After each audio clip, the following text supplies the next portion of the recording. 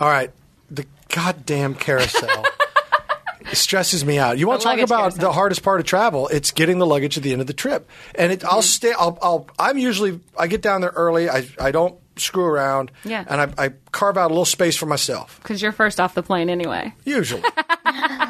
Last on, first off. That's exactly how it works. I work hard for a living.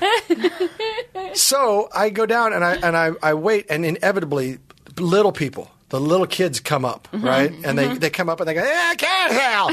And they put their hands and they sit on things and they start jumping around and no supervision. And they're grabbing luggage that they can't get it off. So they're just causing a mess and chaos.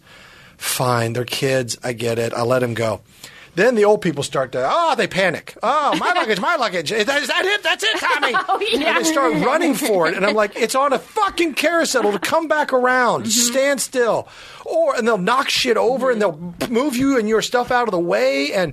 Or just some big guy comes up and parks himself right in front of you. And you're like, did you not see me standing here? I hate the carousel experience. Yeah, I hate the people that stand the very closest to it, even though, you should stand back until your luggage comes down. Right, then so you spotted. move up. Right. Then you move up. You spot the luggage, you advance. Yeah. And you retrieve luggage and you exit. Then you exit without having to move everybody aside so that you could try to reach in because their luggage is probably not even on that goddamn plane that's coming out right now. My other big pet peeve at the airport is when you go to board, when everybody hovers around the front, and I don't know which, I'm like, group? What zone? I'll be waiting. I think I'm waiting in a line, and because, I fly a lot. I get to board the plane first. So I think I'm waiting in the line to go first. And then they call the next group, and I realize I'm not in that line because everyone was just standing at the front. And I'm like, don't go to the front until your group is called. Make room for other people who can get on the plane. That's why Southwest is so successful, in my opinion, Southwest Air, because they're numbered. A. You're in the A group, 1 through 30. Here's how the line. Here's the corral. Just find your corral and go stand there.